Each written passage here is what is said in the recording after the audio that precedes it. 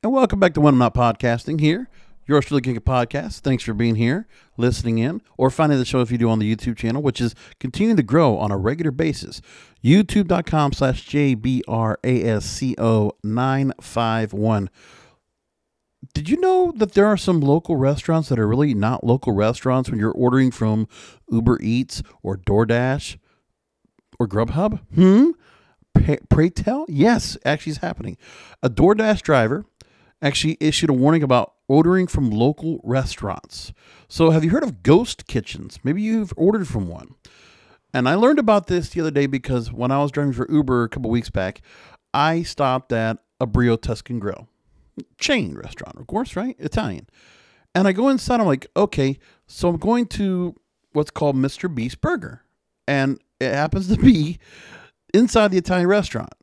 So they're actually doing it there. It's a virtual restaurant. And on the Uber Eats app, when I go ahead and pick it up, it says, yes, Mr. Beast Burger is a burger joint. It's actually inside of the Brio Tuscan Grill.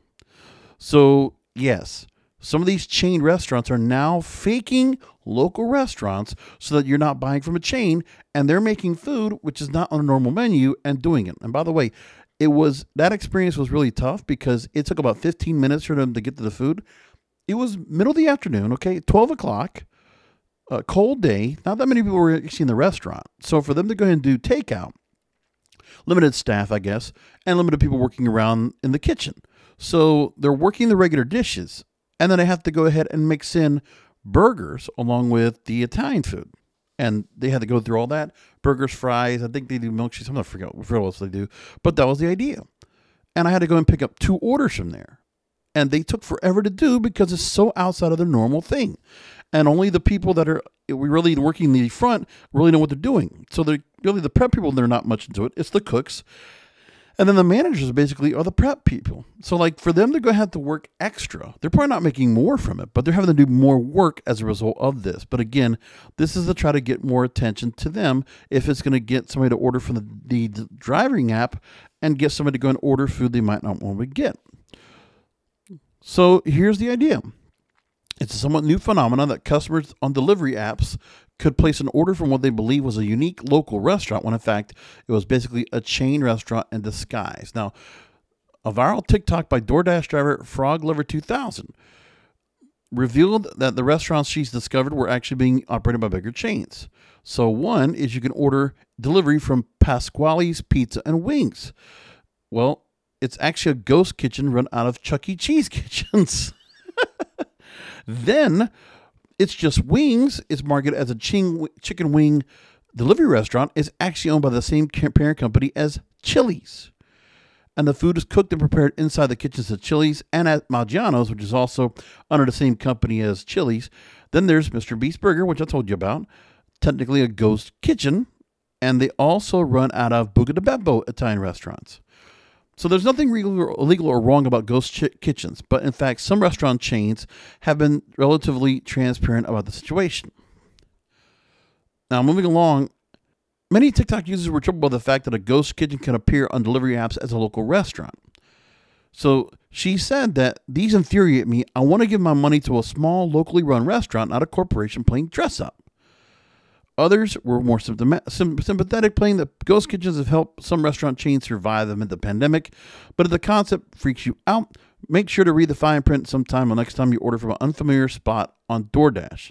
And I'm wondering if some people are actually getting to that point as well. But again, it wasn't like the food probably didn't smell good and probably didn't get presented good. But the thing is, you could just tell that for them to go and put this together, really, I'll tell you this as well. When I went to this Mr. Beast Burger deal, the other thing they did was they really downplayed the presentation of the food, okay? When I went in there and got Mr. Beast Burger, these 2 orders, they did put them in nice brown paper bags, like kind of what you get for an Uber Eats order, where it's sealed and all that good stuff. But, okay, the burgers were in aluminum foil, more or less, and they put a sticker that said Mr. Beast Burger on it. So very chintzy to make it look like that. Fries, a little... what's the word? Little parchment, little paper bag. And that's how they did it. And I forget, that's right. And canned drinks. Canned drinks on top of that, they put in there. That's how they did it. So it makes it look like it's nothing what you would find at Brio Tuscan Grill. I don't know how much they're charging, but I imagine they're charging a pretty big fee for this. Now, maybe it's not so much, but it's interesting that he did that. And the reason why this particular restaurant does is because here's the thing. Where I'm at in South Florida, Brio Tuscan Grill, they actually had another location they actually shut down in Boca Raton. And then this particular restaurant, well, this particular area is in a downtown area that doesn't do that well because of the pandemic. People have not come out as much. Plus, the tourists that we normally have this time of year have not been coming out of droves like they normally do. Or they're not getting them out like they normally do in the afternoon because the lack of office people that are out. You know, there are not many people working in offices, working in the business type crowd. Those are all mostly work from home types now. So they're trying to make up for the lunch rush that they did not have before. So if they can make it where they can make it for, ordering out, that's the idea. See, this is what's going on right here. Like she said, when you're seeing a burger joint, people are not going to go and order Italian food most necessarily right off of there. But again, doing pizza and wings like a Chuck E. Cheese, they're doing that as well. And I'm like, well, okay, that makes sense. Listen, if it's a way for them to present their food and to get it out of there, I can see why they're doing that. And it makes somewhat sense. And the thing is, they're just utilizing the delivery services that can go ahead and do this for them. So why not? I can understand why they're doing that. Again, Chuck E. Cheese doing that makes total sense. For a Brio Tuscan Grill to do that, I can also see that too. And then Chili's and Maggiano's trying to do the same thing. They have no other choice. They need to do something. So if they're able to go ahead and go to their food suppliers and they can get food that might be a little bit outside of their normal wheel well, they're going to do that. But again, I don't know if it's much better, if it's much cheaper or not, but just keep in mind of that is happening.